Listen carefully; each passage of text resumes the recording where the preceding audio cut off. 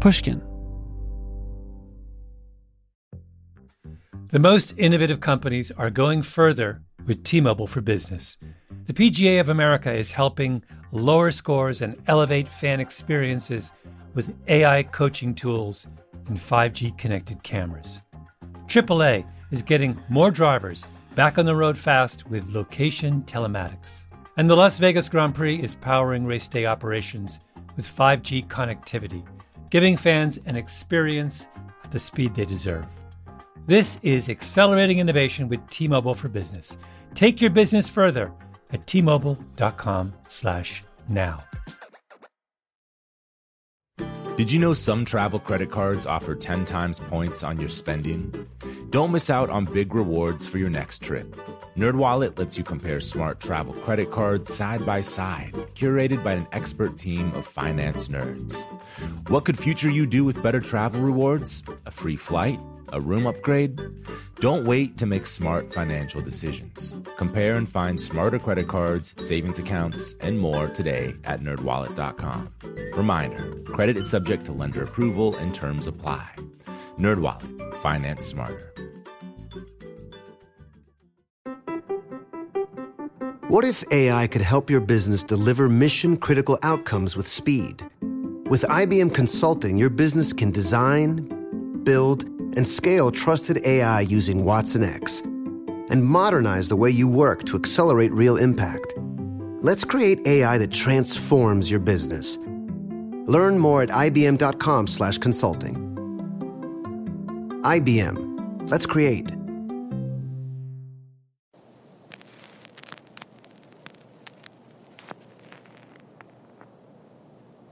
I think it's hard to talk about identity, and I think that the music I make on my own is engaging with that in a way that I hope is inclusive, that that anybody can come to and anyone can connect.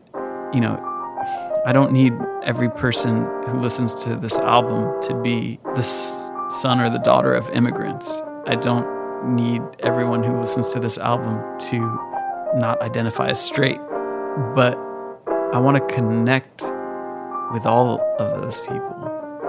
And I think it's hard to try to connect with every different kind of person. People that you might disagree with, people that you might not have shared experiences with. But yeah, why is it hard to connect in those ways? It's hard to know. That was Rostam Batmanglij. I'm Sam Fragoso. This is Talk Easy. Welcome to the show.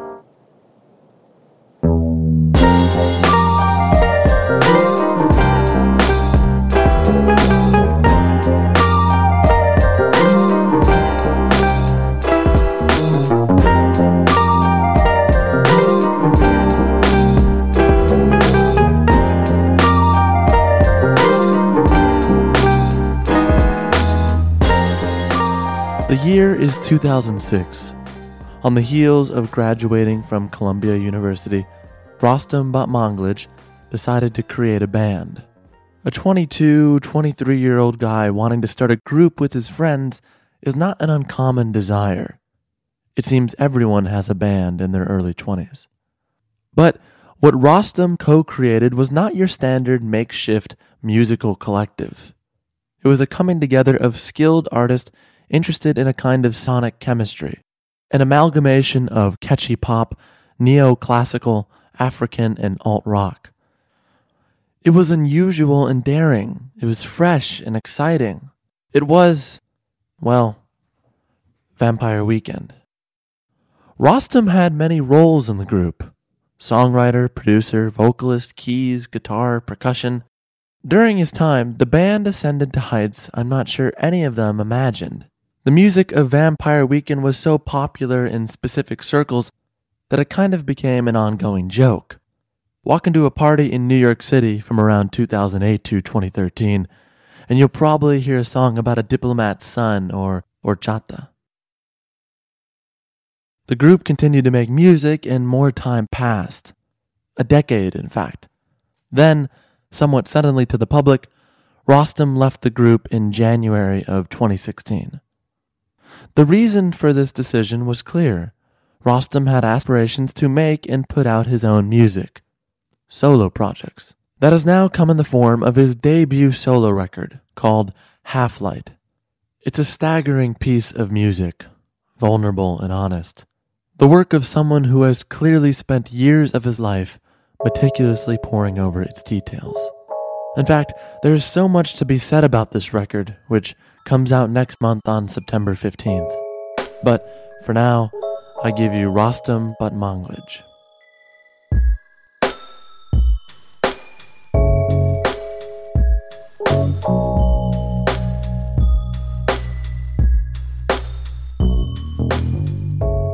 There's a lot of places to start, and I was driving over here listening to the new record.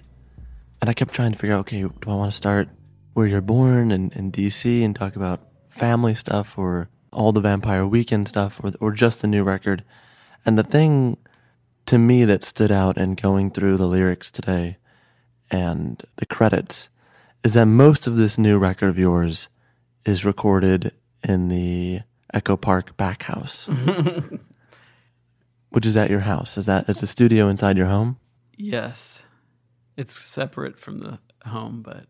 Like a guest house? Something like that, yeah. When you're walking in there to like start this project, I mean, I know some of these songs had already come out prior to, maybe the creation of this album. But I'm interested in what are you feeling in that moment, going into that house of yours? I mean, it's right next to your home. It's interesting because these songs started in different ways across spanning a lot of years. And I'm somewhat reluctant to talk about how early the origins of some of these songs were. But that studio is kind of where they were oftentimes finished and pushed across the finish line. So they weren't created there? There were songs that, well, it's complicated. Probably most of this record had most of the songs on this record had some origin that was connected to New York. I think as I've been doing a few interviews about the record, I've realized that there's about 3 different ways that songs came about. There was the sort of traditional iPhone voice memo where it's me sitting at a piano and singing and just oftentimes like gibberish lyrics and just trying to capture an idea that I had that I thought had some kernel of interest to me.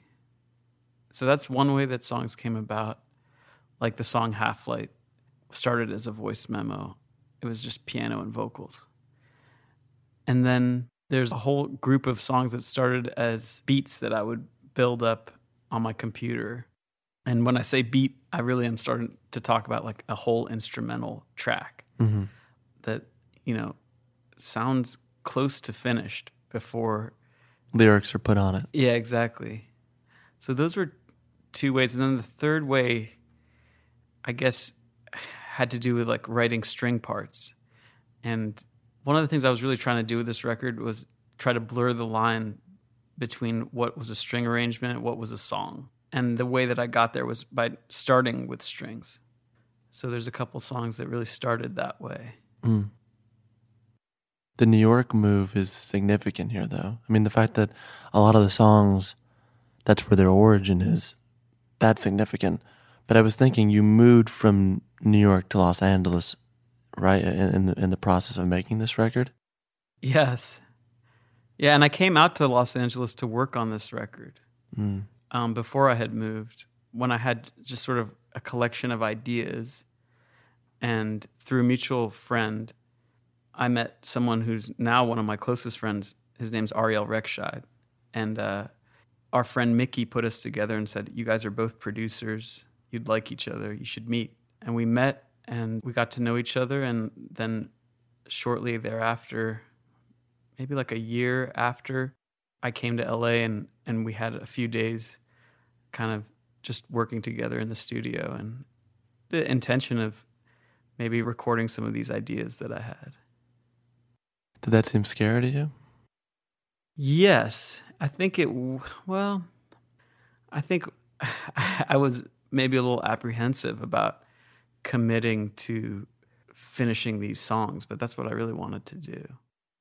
And so that was in the spring of 2011. And from there, I went back to New York, and I just kind of continued to work more and more. On your own stuff? Yeah. and in 2011, I actually put out 2 of the songs that ended up on this record. One's called Wood, and one's called Don't Let It Get to You. Mm-hmm. And after that, I kind of got sucked into finishing the next Vampire Weekend record. And in that process, I reached out to Ariel, and we started working with him on that record too. Right. So that's the only one that you had someone else help produce. So Ariel and I produced every song on that album together. But that was the first time that I worked with another producer. The first 2 Vampire Weekend records I produced on my own. So Ariel, oftentimes he'll work at the beginning or at the end of a record or throughout a record making process. But with what he contributed on this record, it was more sort of in the middle, because I had these ideas, and then you needed someone to push you forward. Yes, and I think he gave me that kind of as just, I think first and foremost as a friend, and as just someone that believed in me and believed in my voice, which was something that was maybe a little bit distinct from what I think people had heard in other music that I'd made. You mean Vampire Weekend and Discovery? Sure. Yeah. It's interesting because you speak of these things in rather vague terms. When we all know exactly what you're talking about. There you go. I should feel more confident about talking about some of this stuff, but I think it's hard for me sometimes. Why is that? I don't know. That's a question I guess I need to be able to answer more easily, but this is my opinion. I've known you for 5, 10, 20 minutes. Yeah. You don't need to answer that for me, but I think it may help you, like just in your own life. Does that make sense? Yeah, I think so. Because like a podcast or an interview is an interview, or it doesn't matter. But sure. What I'm sensing, if I'm wrong, you tell me I'm wrong. But in 2011, it seemed like you felt some guilt about working on stuff that was independent of the group that was doing really well at the time. Yeah, I think I think right now in my life, I feel like I have this balance between working as a producer, working with other artists, working on their projects, and then also having my own project that I can give 100% of myself to. And I do feel really fulfilled now in having both those things in my life. And I feel like I found the right balance.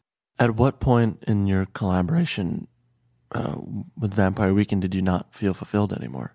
I never felt that, actually. I never felt not fulfilled, because I think it always satisfied the side of me as a producer that wanted to chase down certain dreams that I had for what songs could sound like. I think the reason I wanted to make this record is because I had some stories that I wanted to tell, some narratives. And while Ezra and I did collaborate on the first 2 albums on a handful of songs in terms of the lyrical narratives, it became on the 3rd record a sort of a division of labor where the narratives truly were Ezra's and the producing was yours. Yes, it's hard to break things down so much in terms of division of labor, and but it's how you felt at the time. Well, no, I didn't really feel that. It's hard to say that was what I felt, but I guess what I wanted to do with this record was tell stories that were yours. Yeah, I think that's right. Yeah. I mean, in looking at just the lyrical content of the new record versus some of the Vampire Weekend stuff, you're smiling while I'm saying this sentence. Why are you? Well, I'm curious what you're going to say.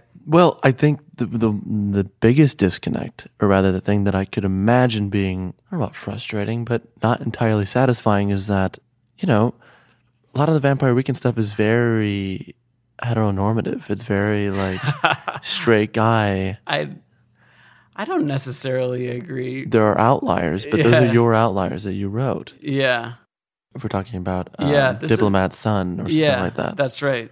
Yes, and it's interesting having this conversation with you. It sounds like you really know those songs, because there's so many different responses depending on how well people know those records. Some people really know those records well, and they can talk about every song on it, and other people... Not me. Okay. I know them, but I know them actually to me, and this, I'm just being honest with you, they were something that friends of mine liked a lot in college, and I listened to almost tangentially, and I had like 4 songs saved. Okay. And so when I got your new record, I was like, I don't know, because that wasn't my bag. I'm just being candid. And then I was floored by it. Wow. yours, because I actually think it's, and this is my point, is that it's wildly different than what people were listening to in Vampire Weekend. It's really not the same. And I think it's because you're finally leaning into yourself a little bit. Well, I'm leaning into it insofar as I'm presenting it. I was working on these songs over time, and I wanted them to amount to something before I released them into the world. Amount to something to you? I guess I mean a narrative. I mean some kind of a connective tissue among these songs. So do you think my assessment is wrong about the difference between the lyrical content of Vampire Weekend versus some of the stuff you're tackling here? I think that, I don't know. And I think that Ezra as a lyricist was able to talk about some very complex things. And I don't think people fully ever unpacked them, especially on the last record. And the fact that he and I were sitting in a room together 3 to 5 days a week for a couple years to make that record gives me a very specific window into those albums and into, I think, what he was able to put across lyrically. And I think that those depths have yet to really be uncovered. What do you think people didn't get? It's not for me to say. I don't want to say that. I think he put out exactly what he wanted to put out into the world, and he wanted to leave some puzzles. Yeah, I guess just some puzzles. I don't want to say some puzzles solvable or unsolvable, but just some puzzles. And I think with this record, there's some things that I wanted to leave as puzzles, and I think some people will try to put the pieces together, and I'd love for that to happen. And some people may come close to it. Some people may not. Some people may never put the pieces together. But I think, to me, that's kind of like that's maybe what I mean by a narrative, an album that creates this situation where there's a world to get lost inside of. Is that what you're looking for in music? I think it might be. I think it's something that I'm looking for from an album. To get lost? Yeah. Yeah, it's easier to get lost in music than do life, is what I find. What do you mean, do life? I'd rather just listen to music and drive than step out of the car and interact. I find that to be true often, especially in Los Angeles. Los Angeles is definitely a city of driving and listening to music. It certainly is for me. It's one of the reasons I love living in Los Angeles, is because I love driving, and I love driving and listening to music at the same time. Yeah, it's kind of the best part of this. People complain there's too much driving, but I think those people don't like music very much. That might be the case. That may be the case. They need to discover books on tape. That I can't do. That's a bridge too far.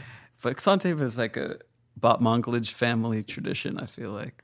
My mom, she does a lot of work in the kitchen, and she likes to listen to books on tape in the kitchen as she's working. And my dad, he likes to take walks, so he likes to listen to books on tapes as he's walking. And when they do drives together, they like to listen to books on tape. So everyone in our family has a kind of tradition of listening to books on tape. So you're more audio person than anything else? Maybe. It's possible. Because you started producing at a pretty young age, right? I mean, like, this is... Yeah, I mean... 12 or 13? It's interesting because I think that, when I was 14, I got some multi-track recording devices, and I was using those to just layer sounds, like to play a guitar part and then to play a different guitar part on top of it. And eventually I got a drum set in my room. And then when I was like 15 or 16, I started to use this program called Reason, which was a way of making electronic music and using drum sounds that were samples, so individual hits like snare drums and kick drums and hi-hats. And I started to put together drum patterns And at the same time, I had a drum set in my room, so I would kind of figure out how those things intersected. Was there a crystallizing moment where it made sense to you? Of like, oh, these pieces are coming together and in a way that I figured out and created. Well, when I was 18, this device called an M-Box came out, which was kind of like the first one of these. The listeners can't see, but I'm pointing at this interface, which allows you to plug microphones into a computer and plug headphones into that. A Focusrite. So Focusrite is something we have now. We have many of them, but in the early days, the M-Box was really the first one, which let you use Pro Tools and let you go anywhere you wanted. Record Pro Tools in your room, record it in a barn, record it, in the kitchen. That's pretty great. Yeah. Especially for a young teenager. Yeah, it was great. And as a really young kid, I was really into painting. Maybe there's some analog there of painting involving like layers of color or shapes that interlock. And music is also, some people have described multi-track recording specifically as painting with sound. Do you remember the first record that you listened to where the light bulb came on? Like the one where, for me, I think it was like Songs in the Key of Life. My dad played that. I was like, what is happening right now? I didn't have the vocabulary or really the understanding to describe the sensation, but I remember being completely floored by it. I think I felt that way about this U2 album called Achtung Baby that came out in 1991. I've never heard of this. Please. Well, you probably it had a lot of big hits. It had Mysterious Ways. It had One. Do you know those songs? I don't know. If I heard them, maybe. I'm sure you know them. One was just a huge song. But for a lot of people who were U2 fans, I think Achtung Baby was this big left turn. And for me, I was 9 years old when it came out, 8 years old. So it was like the first album that I got into, and it just sounded crazy to me in a way that I was drawn to. I mean, I didn't know that it sounded crazy, but I was drawn to it. Were your parents showing you stuff as well, or was your brother showing you music? Yeah, I remember I got into Achtung Baby because my brother had this boombox, and I think his friend Rory gave him the CD Achtung Baby, and he used to play it on the boombox. So I wanted to be able to listen to Achtung Baby, so my parents bought me the cassette, and I had a cassette Walkman that I could listen to Achtung Baby on. Walkmans were great. That was freeing. I remember walking around and thinking, oh my God, I can leave my house and walk to school and play music and no one knows what I'm listening to. It's like, it felt like another world. The same thing with driving in LA or something. Yeah, for sure. It's weird when you meet someone who says, I don't listen to music. Have you had this? Well, I've had periods of my life where I don't want to listen to music, where I need a break. Because you're worn out. Yeah. Yeah, there's definitely moments where I'll be with a friend, hanging out at night, and they'll put on some music or something, and I'll just ask them, like, please, can we not listen to any music? And they'll kind of look at me like, what's wrong with you? But then, if you spend 8 hours, 10 hours in a studio, and that's what you do from 9 a.m. till 6 p.m, you do kind of need a break. So I guess in that way I can understand not wanting to listen to music. But that's someone who's like inundated with music. People I'm talking about No, don't I listen to music understand. often. But maybe there's other things in their head that, I don't know. Prevent them from listening. Maybe. You seem to be someone, based on what I've read, but I could be wrong, who obsesses over tracks till they're perfect. There's a bit of that. It's a good quality. I don't think there's anything wrong with it. Yeah, there's a bit of that. It's definitely part of who I am. Your voice got quieter when you said that. I don't know. I mean, I think it's like a kind of a compulsive, obsessive. It's hard for me to let go because I do like the process, and I can see so many ways that you can make a recording more powerful or more direct or more spacious. And it's hard for me to say, okay, you've done your work and now it's time to let it into the world. Are you bothered by that tendency? In myself? Yes, I do wish that I could let go a little bit more easily.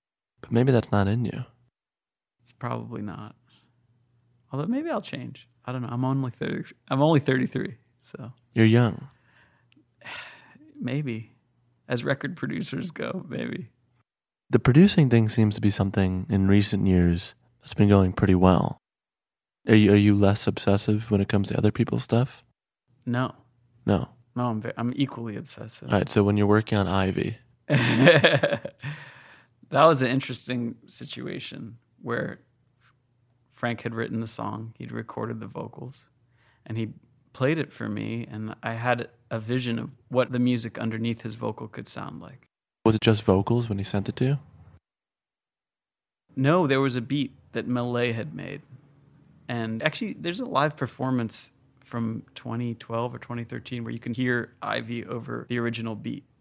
So when I heard that, I had a vision for what the production could be, for what the musical world could be around his vocal.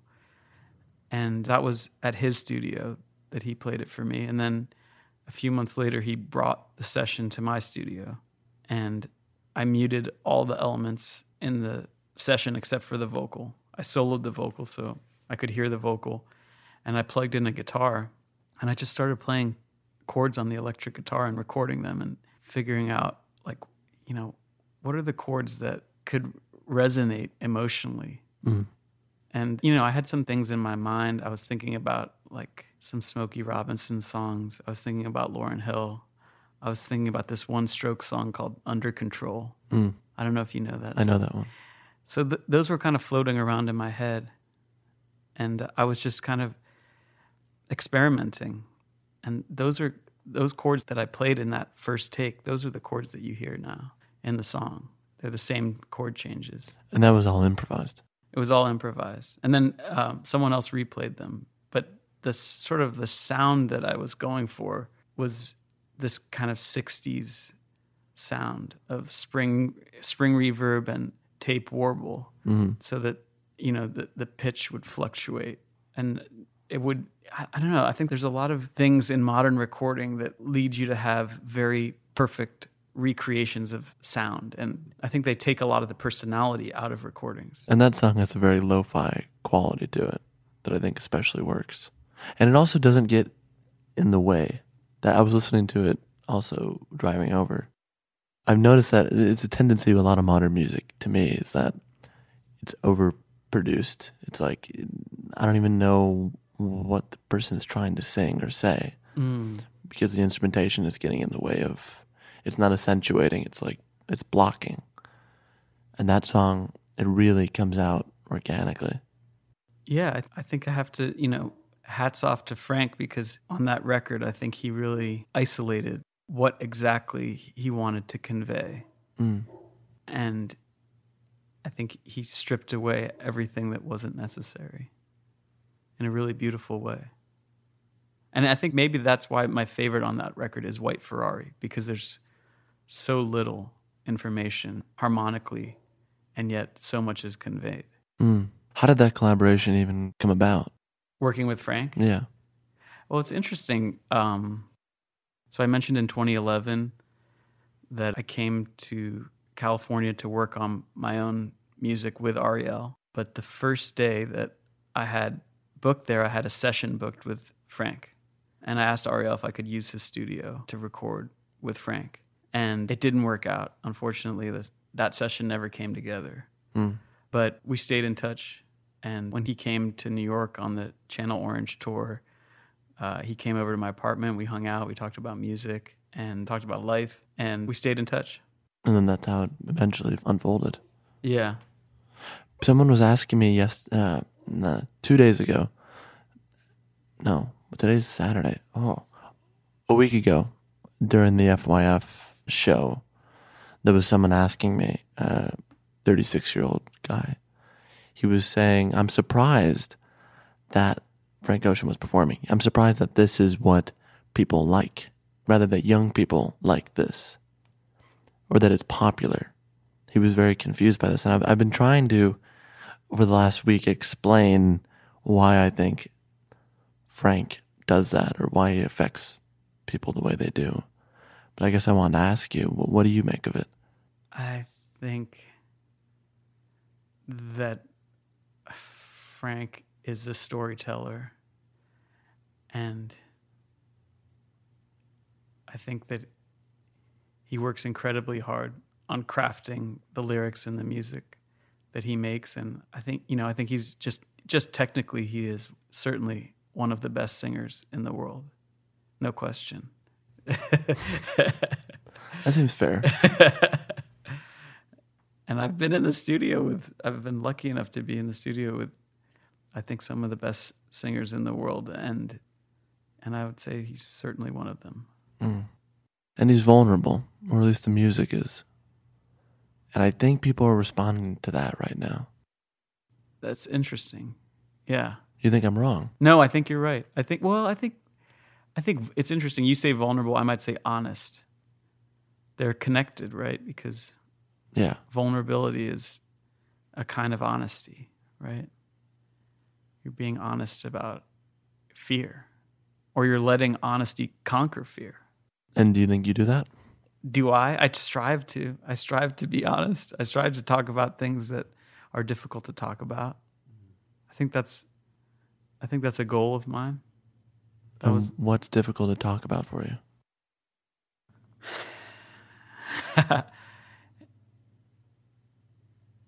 I wish people could see the expression you made when I asked that question. Yeah, because it's a good question. It is a good question. I want to give it a good answer. That's why I'm trying to think of a really good answer to that. I think having. What do you feel? I mean, don't give me this thinking. I don't want to think. I want. What do you feel? I think it's hard to talk about identity, and I think that the music I make on my own is engaging with that in a way that I hope is inclusive, that that anybody can come to and anyone can connect. I don't need every person who listens to this album to be the son or the daughter of immigrants. I don't need everyone who listens to this album to not identify as straight, but I want to connect with all of those people. And I think it's hard to try to connect with every different kind of person. People that you might disagree with, people that you might not have shared experiences with. But yeah, why is it hard to connect in those ways? It's hard to know. And why do you think you want to connect with everyone? I think that anyone who makes a piece of music or a piece of art or a film or a television show, that they want to be out in the world, they're striving to connect. Otherwise, there's music that I make that I don't want people to hear. Well, why don't I want people to hear it? I'm not interested in connecting with people with some of the music that I make. I'm not interested in sharing it. That's okay. Mm. So there's a division between yours and everyone else's. It's interesting because on your social media post, when you left Vampire Weekend, you wrote a thing on the notes tab of your iPhone. That's right. And the end of that is something like, there's a lot more new music to come, and I feel lucky to share it with you. Yeah, that's right. I do feel lucky to share music. So that's part of that's the connection part. Like if you don't share the music, then you can't connect. And you also are out of a job. You don't like that part. What do you mean I don't like? Well, now, yeah, I really hate to think of what I do as a job. Even though I have friends that joke about how I work more hours than doctors sometimes. But I don't like to think of it as a job. It starts to feel like kind of yucky. Mm. I'd rather keep my head down and keep making music and keep working with people that I'm inspired by and keep chasing down these ideas that I get for songs, I think that's fair. Yeah, I don't know why. I really don't like the idea of it being my job. Okay. I wouldn't mind having like a job teaching composition at like a small liberal arts college. That could be a job. You're not going to do that. I might. You won't. I might do that. Okay. We'll check back. I don't think so. The need to connect with everyone, I guess I'm trying to unpack that or try to understand where that's coming from for you. Because I don't know. You say everyone who creates a film, a TV show, art of any kind, wants to be out there in the world. Arguably, all people want to be out there in the world. They want to be seen. I mean, that's the goal, is to be seen, to feel heard, to feel wanted. And so I guess... I don't know if I You don't agree. think people want to feel wanted? In different ways. I think they get it from different... Sure. That's why not everyone Sources. creates art. Yeah. But Everyone creates some kind of art, I think. well, sure, that's more of a philosophical conversation, though, Okay. which we can have. Sure. If you liked it, then yeah, sure. If, No, I see what you're saying. there's poetry in people working at a grocery store. I believe that. But, like, I don't... It's interesting. Like, I don't draw the way that I used to. I used to spend 4 or 5, 6 hours a day sitting in front of a sketch pad and drawing. And as I became a teenager, I had kind of transitioned away from visual art, and I think I got what I was looking for out of music. But every now and then I'll just draw a little sketch on like a napkin at a restaurant or something like that. So in that way, I kind of feel like, I don't know, I feel like I'm still making art when I do that. Mm. And just in the same way that I think that what I do when I make an album, when I design an album cover, or when I play a show, what I'm doing isn't disconnected from making art. I'm still kind of making art. It's not a painting in a gallery, but thank God it's not a painting in a gallery. Because then you're making art for a bunch of 70-year-old rich people. It's interesting. You're pushing back against people who like art galleries. I'm not pushing back against it. I think I had a realization that if I was going to make paintings, I would be making artwork that only a very small sliver of the world could really engage with. The very few who could afford to buy, and maybe a little bit more who can go see it, but Exactly. still not all that much. Yeah. And I think that's one of the reasons I was very interested in car design. Mm. For a long time, I wanted to be a car designer because I feel like car design is kind of like sculpture that everybody can engage with. It's egalitarian. Yeah. It's connecting with everybody, which again is, you've found out that is kind of a mission statement of mine. I found that out. I mean, you just said it. It wasn't like I was a detective.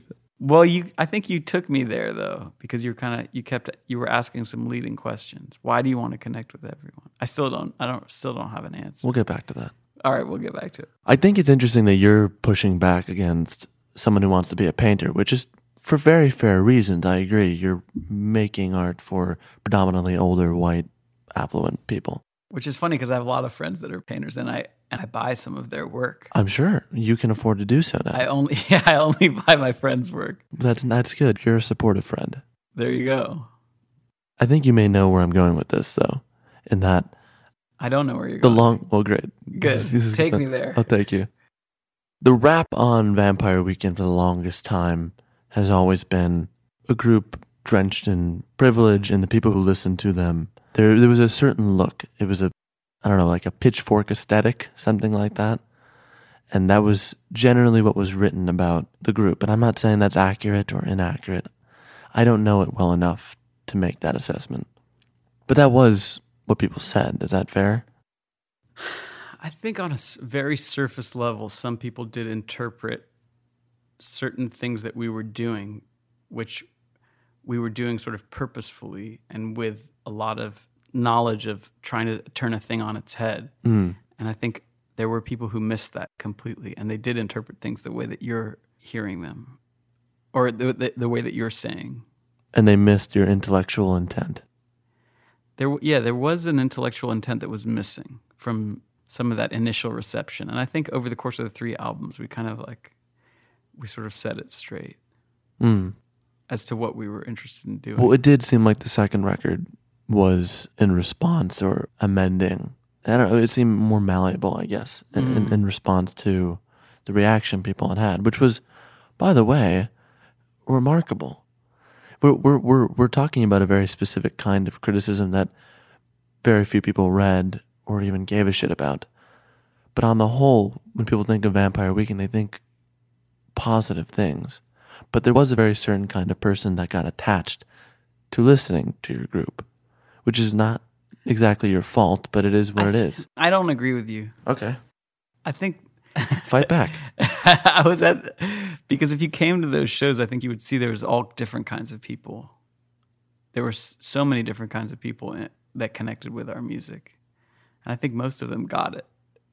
Most of them got what we were trying to do, how we were trying to sort of show something greater in these connections between colonialism and what people think of as quote unquote preppy. I think people kind of started to understand our mission over time. It took time to get there, but That was the mission? that was one of the missions. Yeah. You angry with me? No, I'm not. I just disagree. I guess I'm not at all angry. Yeah, it's okay if you're... No, I'm not. I actually have no... Agenda? I don't really. What would my agenda be in this case? Well, yeah, I didn't really let you go to where you were going. Where are you going now? No, There it's funny. I actually think, to me, musically, and this is what I was saying earlier, and lyrically, the new record and the things you're saying now feel more of a course correction than anything else. And you can disagree with that, and that's fine. That's just my impression based on listening to the record and the lyrical content. Just actual playing songs side by side if we were looking at the lyrics. I think it's you pivoting to you. Well, certainly, like what I was saying about being a storyteller in the world of this record, Half Light, where I think there were things that I wanted to say. Not all of them are first-person narratives, but maybe they are. Rudy? Rudy is a story song. Mm-hmm. It's the clearest story song. In fact, I thought about calling the song "This is the Story of a Boy Named Rudy," which is one of the last lyrics Yeah, I know. in the song. Why are you shaking your head? You don't think that would have been a good title? I think it's a bad title. Yeah, I think it's a bad title. All right, so I made the right choice. I think Rudy's good. It's also, I think, the best song on the record. Cool. But that's just my No, takeaway from it. And also maybe because there's like horn section, and I'm excited about that. okay, so I will tell you, at the end of last year, 2016, I played most of this record in some form for my parents and my brother. And as I played it for them, I had a thought, which was, I think I need to bring back Rudy, which Rudy was not going to be on the record. And so I went about finishing the record, and I had a mastered version of the album in April, and I realized Rudy had to come back. And so I spent about a week finishing the song, and I put it on the album. And that's when I kind of knew the album was done, when I had finished Rudy, and Rudy was back in the track list. Why were you taking that off? Well, that song started in 2009. So it was... Because you met a boy named Rudy. No. That's not exactly the story. Well, although I shouldn't say no. I think that maybe that was the reason. Maybe I don't remember. It was a long time ago. You're good at being coy. It's an interesting tactic of yours here. Yes, maybe not the right tactic for a podcast. Use whatever tactic you're most comfortable with. Yeah, being coy is an important tool, I think. Well, you know what it does? It allows you to constantly have someone come up to you and then you just sort of push them away. Yeah, I don't want to do that with everybody. Certainly not someone who's taking the time to talk to me for an hour in a podcast. I want to make sure I don't push anyone away. But isn't that your default? I hope not. I thought I was trying to connect with everyone. Musically. That's why you had the music. What do you mean? Look, I can only speak for myself. Yeah, sure. And maybe some people I know. But I don't know, a lot of my friends who make films or act or make music, or even when I'm writing my stuff, it feels like that's the thing that I want people to really know. It's me perfecting the interaction is me perfecting being with another human being, because in reality, it's far more idiosyncratic and messy and frustrating. So you pivot to art because you're, the sole controller of it. Yeah, that is an interesting thing about art, is that you get to control an environment, or you get to control a canvas, a white canvas. You get to control what's on it. It's the same reason why I often like having people at my house instead of going to someone else's home. Because I want to play the music. I want to have control of the setting, because in my head, and I'm crazy, I just think it's better in my hands. I think it's going to go better, at least for me, if I'm controlling it. Sure. Interesting. Although, yeah, sometimes it's nice to let go. Sure, I do that too. I'm not entirely obsessive, but I have noticed throughout the course of this interview, and even before we started, reluctant. Well, yeah, because there's a part of me that really wants to talk about the song Rudy and say everything that's on my mind. And there's another part of me that says, let the puzzle pieces lie as they are on the table. Let people put the puzzle together. Don't give them too much. I think you have to keep in mind that there's a certain amount of people who listen to this show and will listen to the thing that you're on. Yeah. That's a small swath. Yeah. If you want to talk about it, I'd love to hear about it. If you don't want to talk about it, we can move on. Yeah, I'd love to answer any questions that you had about the song. Well, if you did have questions. Well, I think it's more interesting if you walk us through the experience of how it came to be. Because clearly there was someone or something that triggered it. Maybe it wasn't Rudy. I think I was drawn to this word Rudy, that it's in Jamaican culture. It's spread from Jamaica to England, to London. And, it's also a word just phonetically that exists in Persian. Mm. And it's a name. It's a Persian name as well, Rudy. And it's a place in Iran. So there were all these connections that were, I think, working in the back of my head. I knew that I wanted to tell this story about somebody who cannot be themselves in the place that they are, and they have to leave. And I saw that as something that it's a reality. It's a hard reality that we have to face. I think that's what kind of drew me to that story. It's something, maybe it's like a high school that you went to that you got treated like shit. You got bullied so much that you had to leave. That didn't happen to me, but I know people who it did happen to. Mm. So that's like the darkness that lies in the back of that song. But then I do think it's important to convey optimism. It is something that's important to me as a songwriter, as a person that makes music, that makes art. So I'd like to think that ultimately the story of Rudy is a positive one. Mm. Like the last lyric is, he only got lucky once, but that was enough. Yeah, and the lightning struck, something like that. That's what it is. I have it right here. As the thunderstruck. As the thunderstruck. Yeah. I like that line.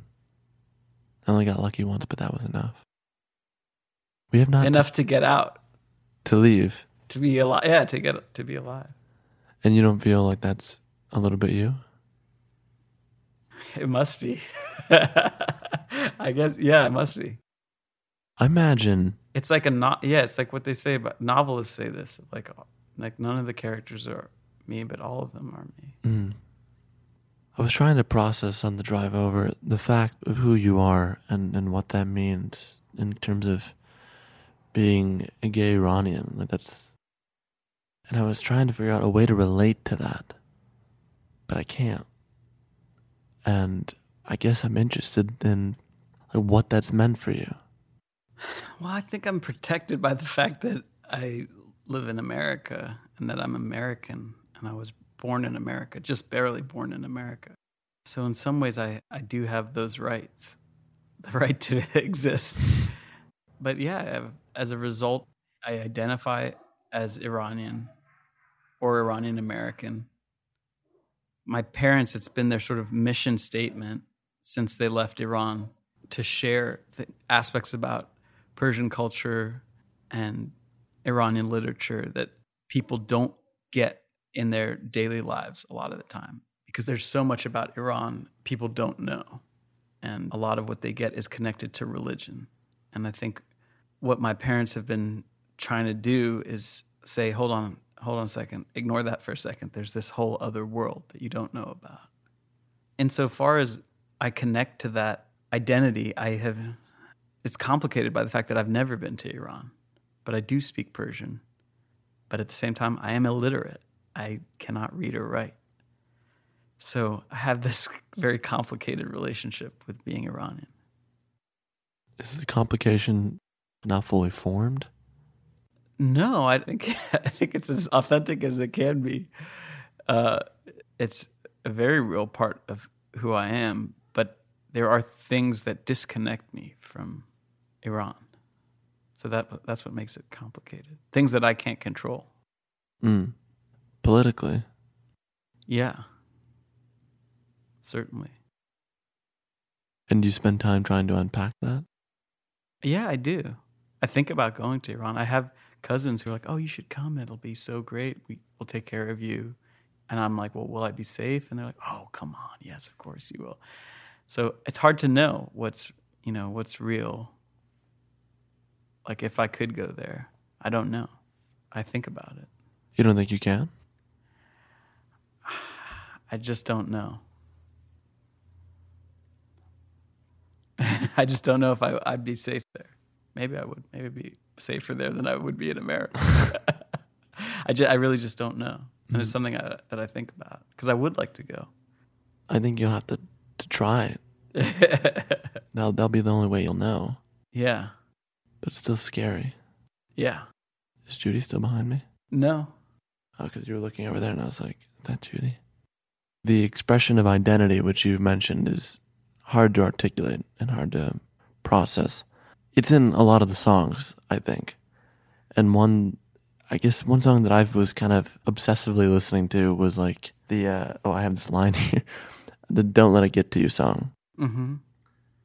And the reason I keep listening to it is there's this line you have in there, and it's, actually, I want you more when you don't make sense. And for context, maybe you can provide the context. I can try, but I think you should try. I'm really curious to see what... Well, to me, it's how I feel often romantically.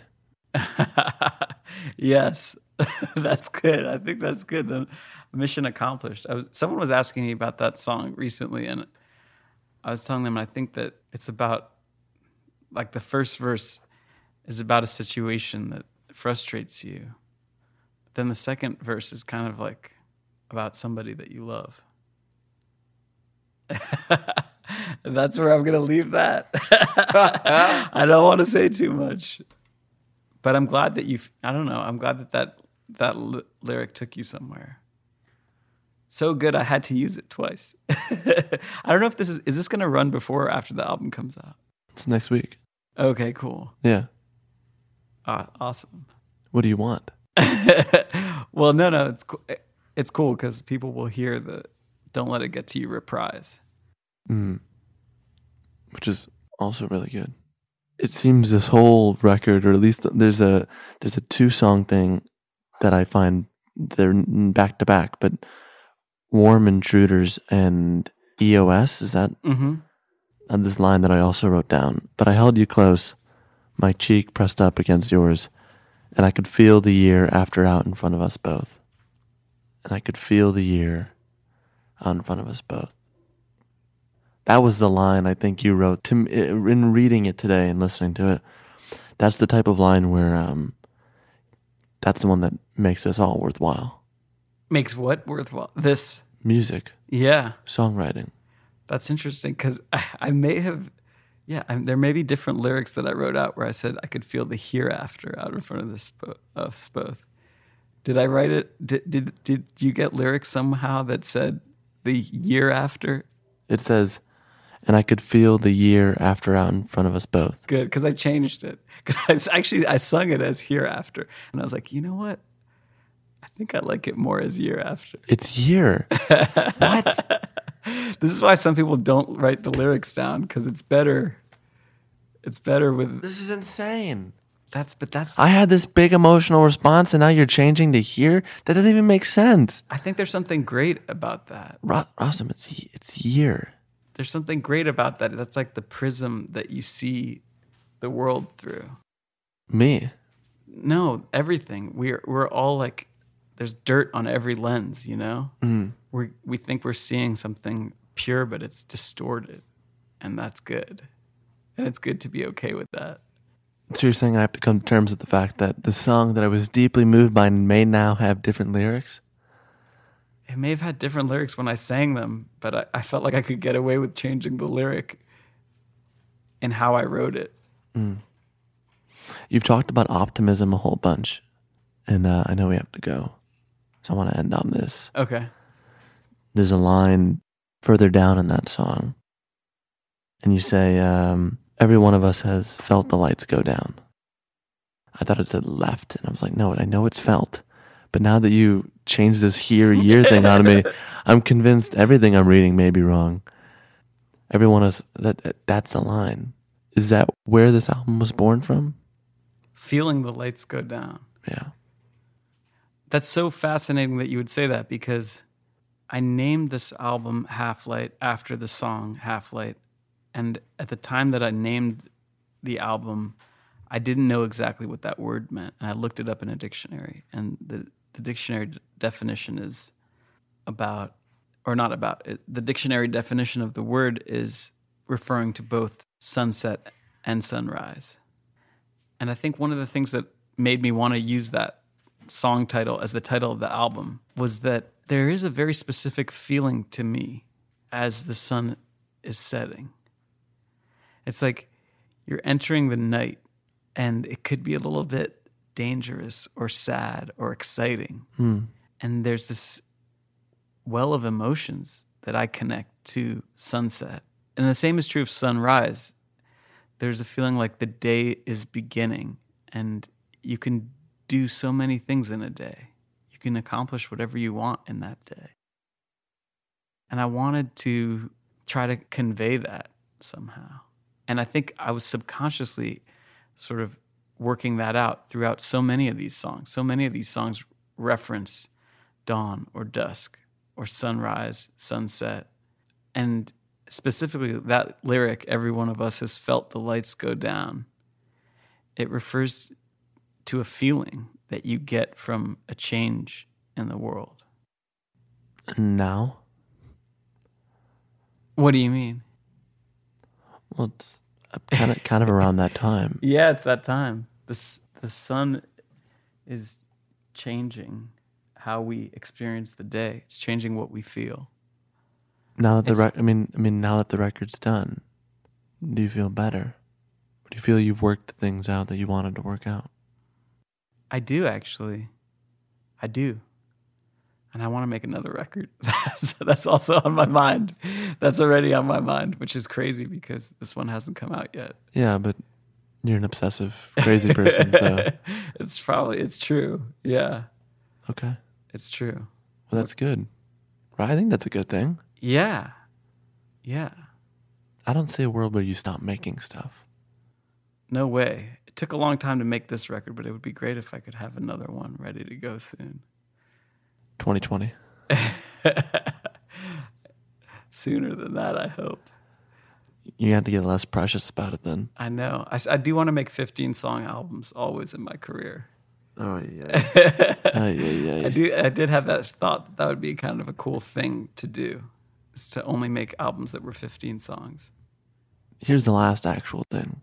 Okay. Now that I'm thinking about it, we're talking so much about like sun and sunset and sunshine, and is that what music is for you now? Or has it always been that? Has it been the constant sun that's radiating? Or the thing that makes you happy? I definitely think it's connected. I definitely think that music and nature are connected to me in a deep way. And I'm trying to figure out how. And I want you to come somewhere with me. I want you to put headphones on or put my album on as you're taking a road trip, and I want you to feel something like what it feels like at the crack of dawn. Like, why does it feel that way? What's on your mind? What are you thinking about? And if I could take you to that place, I feel like I've done something important. Anything else on your mind? No, I think this has been a pretty good conversation. Yeah, your first podcast. It's my first true podcast. Feel good? Yeah, I feel great. Okay. Rostam, thank you so much for coming on. Thank you.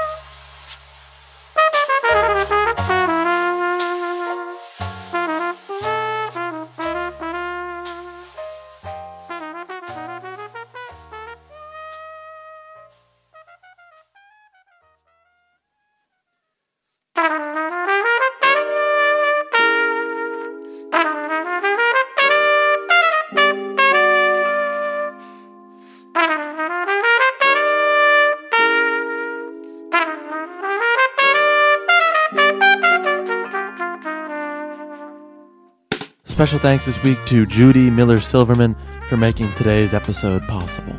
Rostam's new album, Half-Light, drops next month on September 15th, but if you can't wait that long, he has premiered a handful of tracks from the record on YouTube.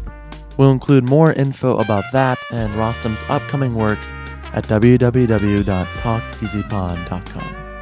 As always, our executive producer is David Chen, graphics by Ian Jones, illustrations by Krishna Shenoy, music and sound by Dylan Peck, associate producer is Valerie Ettenhofer, and the show is produced by Nora Knight. I'm Sam Fragoso. Thank you for listening to Talk Easy. I'll see you next week.